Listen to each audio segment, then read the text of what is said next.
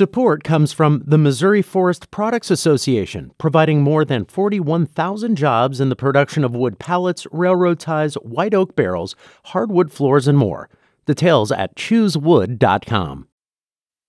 This is St. Louis on the Air from St. Louis Public Radio. I'm Elaine Cha.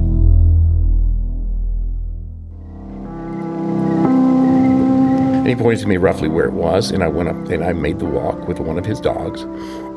And we walked up the fence line, and I came across this area that if I weren't looking for a cemetery, I would never have recognized as a cemetery.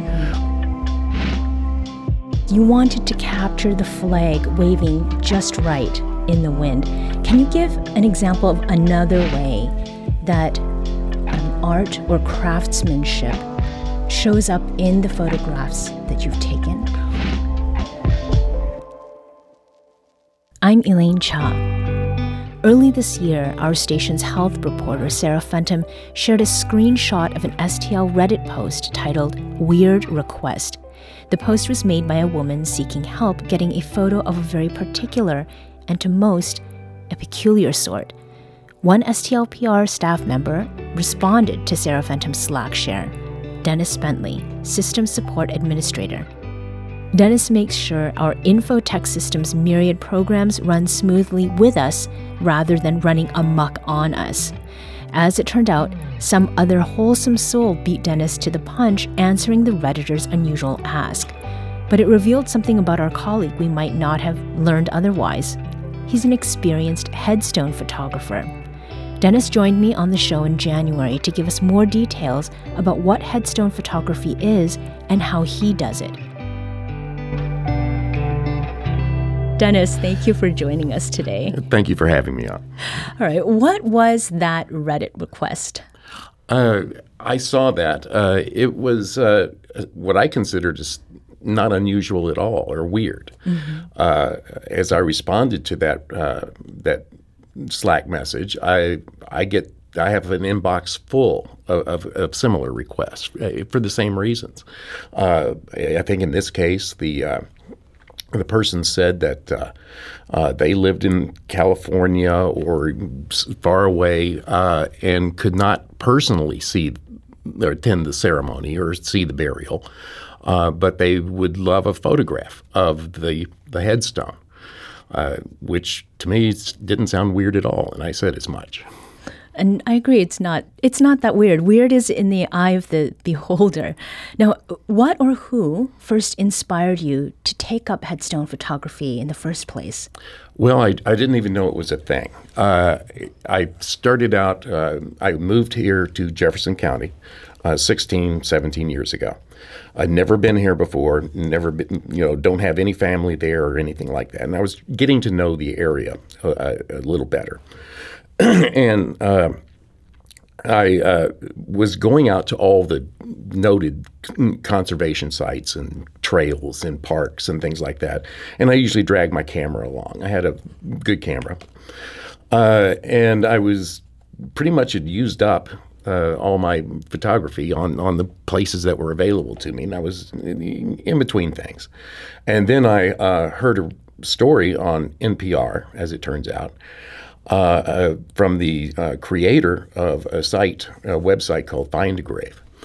And he talked about, well, we're looking, we need volunteers to go out and basically just document or photograph headstones. And I thought, well, that's something I can do. Mm-hmm. I'm already mostly doing that, dragging my camera around to interesting places anyhow.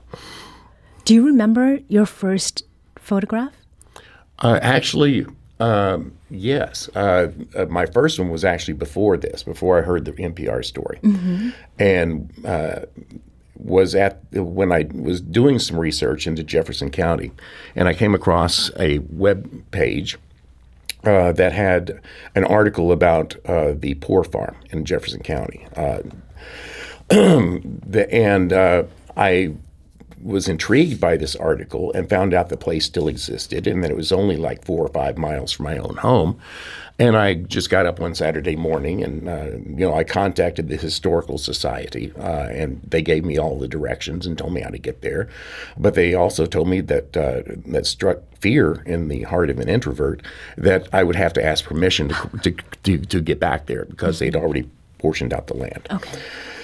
And so I got up one Saturday morning and went out there and knocked on this stranger's door at 9 o'clock in the morning on Saturday morning, and asked him and told him what I was going to do and what I wanted to do and all that. And he pointed to me roughly. He'd only lived there a few years, and he pointed to me roughly where it was. And I went up and I made the walk with one of his dogs, and we walked up the fence line. And I came across this area that if I weren't looking for a cemetery, I would never have recognized as a cemetery. Mm-hmm. There were never any established headstones, or as we know them, headstones. There were no markers. And is that associated then with the name of the place, Poor Farm? Yes. In fact, some of the buildings with the Poor Farm, from the Poor Farm days, which wrapped up in the 1930s, some of those buildings still exist, and this was across the road, and the county had sold off the land or most around it, and they had separated from the sale this little triangle of land up in the woods as being the area where the cemetery existed. Since that time, you have 3,100 photos uploaded to find a grave. Mm-hmm. And 91 of them are volunteer photos that you've taken. Mm-hmm. So at what point did you begin posting to find a grave? It was shortly after hearing the story on NPR. In fact, I think it was the weekend following that story. I was excited about it. And where I live, just outside of Hillsboro, I knew where there was a cemetery, so I went to it. And with the printed out requests and and all that, so it was pretty much immediately, and it was almost every weather friendly weekend after that for several years. Walk us through your process. So first, can you tell us about the stuff you prepare before going out to take headstone photos? For instance, I do want to mention you yourself are a veteran, mm-hmm. and you carry flags for decorating photos of military veterans' headstones. Mm-hmm. What else do you carry with you? I carry, and I didn't know originally, this fanny pack built itself over the course of years. What I learned to take with me was a bottle or two of water, especially if it's warm outside. A snack of some kind, even though I don't often do that. I do carry an American flag, small like you would see around Memorial Day. And in case a veteran's stone doesn't have one, I actually put it there for the photograph itself. Mm-hmm. I don't leave them there. I take it back out with me. I would say that there's one other thing that I do, one ritual that I do before I head out to these cemeteries, is I make sure to visit a restroom. Oh, that's very practical. Because as a rule, cemeteries generally don't have public facilities. Mm-hmm. But it's just something I've learned. And I've also learned to recognize where the nearest facility is. Okay, let's talk about some of the pictures themselves. Mm-hmm. One of your many photos shows a nicely engraved, well-kept headstone of a man who lived from 1900 to 1956. The stone sits underneath a very small handmade structure that has wooden legs supporting roofing shingles. And in front of that, there's a very springy bouquet of blue hydrangeas. Did the flowers in the structure attract your attention? Actually, yes. This is unusual and not unusual. I'm looking at the picture you're referring to. The structure itself, I don't see very often, but I do often see occasionally people will leave behind, or they will build something around a headstone. Solar lights are not unusual. items from that person's life. It's not unusual to see. I even have a photo of one headstone that actually has a full bottle, an airplane bottle of whiskey. Oh, yes. Spirits for the spirits. The spirits for the spirit. And but this one I can't tell you a lot about. I don't know. But it's sort of unusual and not unusual at the same time. I understand it. I understand the thinking. They're trying to protect the headstone. But I doubt that the shingles will last as long as the headphone itself. Sure. What lasts these days anyway? Right. Well, is there anything that you bring with you sometimes? I did see on your Find a Grave profile something about flowers. Do you take flowers sometimes? I don't take flowers in. I have a general rule, and Find a Grave does not require oversight. In other words, I'm pretty much can do. You're a free agent. I'm a free agent. Okay. And I sign no contract. I don't have a boss. I don't have a territory, but I try not to actually physically touch the headstones, I try not to desecrate them whatsoever. And I think me putting flowers there could possibly be seen as, oh, we didn't want that. Sure. We're speaking now with Dennis Bentley, who is a hobby headstone photographer and also the systems and IT administrator here at St. Louis Public Radio.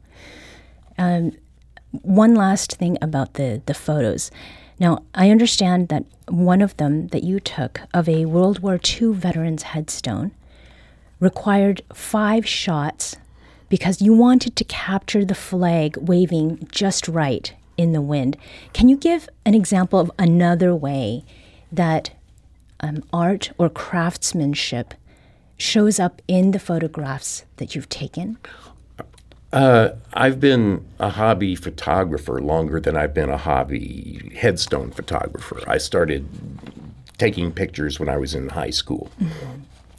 So I've always been familiar or leaned towards the concepts of framing and rotational angle and light and all that, and shadow and reflection. And yes, there was this one that I wrote about that gave me some trouble. It was a windy day, and the flag kept obscuring the name on the headstone.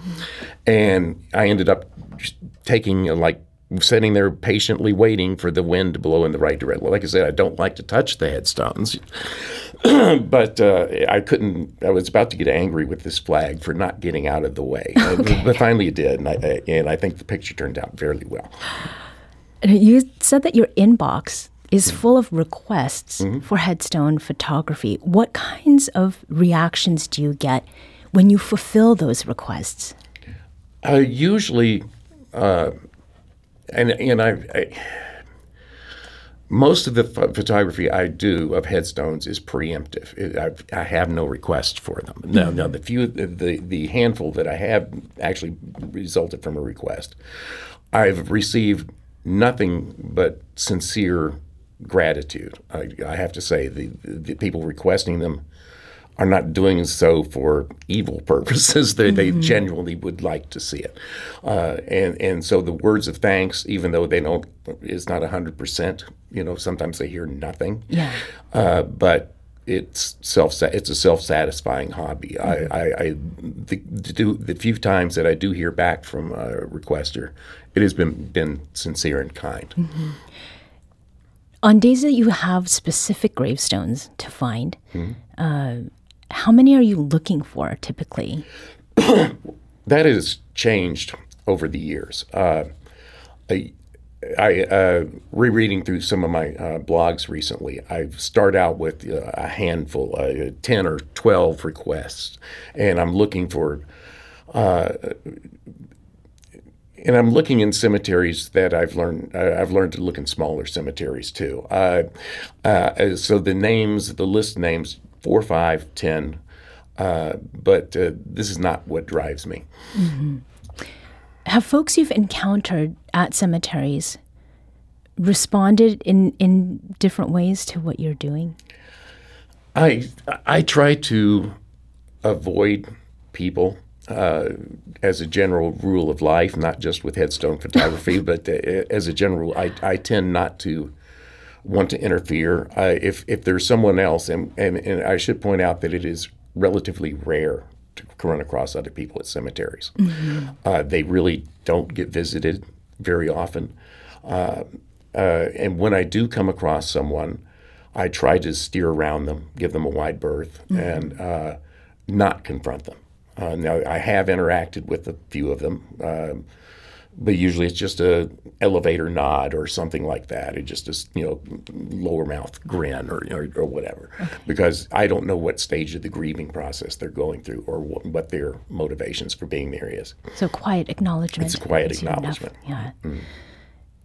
Is there a memory that stands out about maybe a specific gravestone that you were looking for, or a find that aligned with something else that was going on in the world or in life that just struck you? A few. Well, yes, there's one incident where I was actually in the local cemetery, the Hillsborough City Cemetery. And I've been there enough times where I kind of know it like the back of my hand. I feel it's my home cemetery. And one day I was there, and I spotted out of the corner of my eye a lady, a buttoned-up lady holding some flowers, and she was apparently looking around, browsing. She was looking down at stones, moving on, browsing at another stone. And I kind of gave her a wide berth at first, but I could see that we were going to be meeting somewhere in the middle. Okay. And so I just basically said, hi there, because I worry that sometimes someone like me who's just going from stone to stone taking pictures is going to be seen as an intruder of some kind. Mm-hmm. I'm very aware of that at all times. And I didn't know how she would react. And as it turned out, she asked for my help. And she says, I'm looking for, and she mentioned the man's name. And she says, I used to live around here, but I don't anymore. And I've just not been here in a while. And I said, well, what can you tell me about the grave? And she says, well, he just passed away less than a year ago. They put his headstone down. She knows this. And she says, and I'm here because it's his birthday. And she says, even though he was not my son, I know his parents and keep in touch with them, but they live in California now also.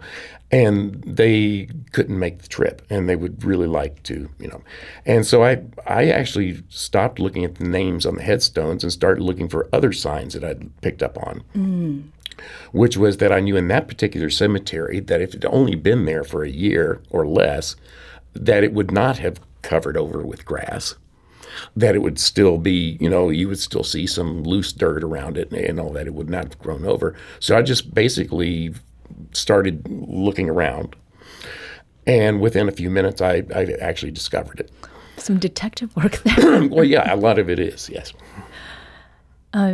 What have you learned about these cemeteries and how these spaces change over time? I have learned quite a bit. Not really a lot of interesting stuff, but to me, quite a bit. I have learned a lot about the physical structure of headstones and about the history of headstones. And I've learned that regardless of whatever headstone you may go out and purchase for your family member, it will not last forever. I'd say even stones that were erected in the 1860s are starting to just fade. Even some from the 1920s and 30s are starting to fade. And I've also learned about myself that cemeteries don't really creep me out much, but I'm perfectly aware, readily aware that that is me, and just me. It actually does give the heebie-jeebies to a lot of people. Well, I'm looking forward to hearing what people respond with. I suspect there are more people who share your openness to this. Dennis Bentley is a hobby headstone photographer who contributes to Find a Grave, where people the world over post, search, and request photos of lost loved ones. His day job is keeping St. Louis Public Radio's IT in order as our station's beloved systems support administrator. Thank you for this treat, Dennis. Well, thank you. That was my conversation with Dennis Bentley. Since he talked with us, Dennis has taken even more pictures. His current gravefinder total is now just one short of 5,500 posts.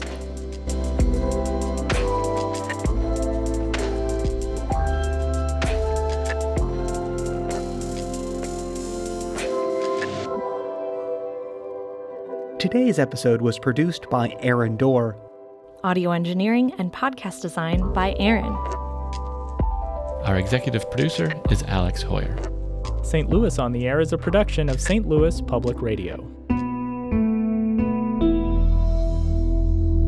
Understanding starts here.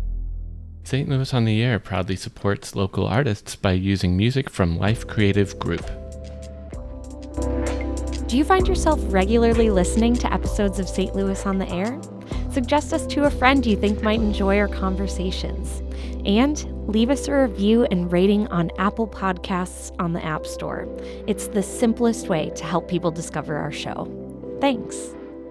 St. Louis Public Radio is a member-supported service of the University of Missouri St. Louis.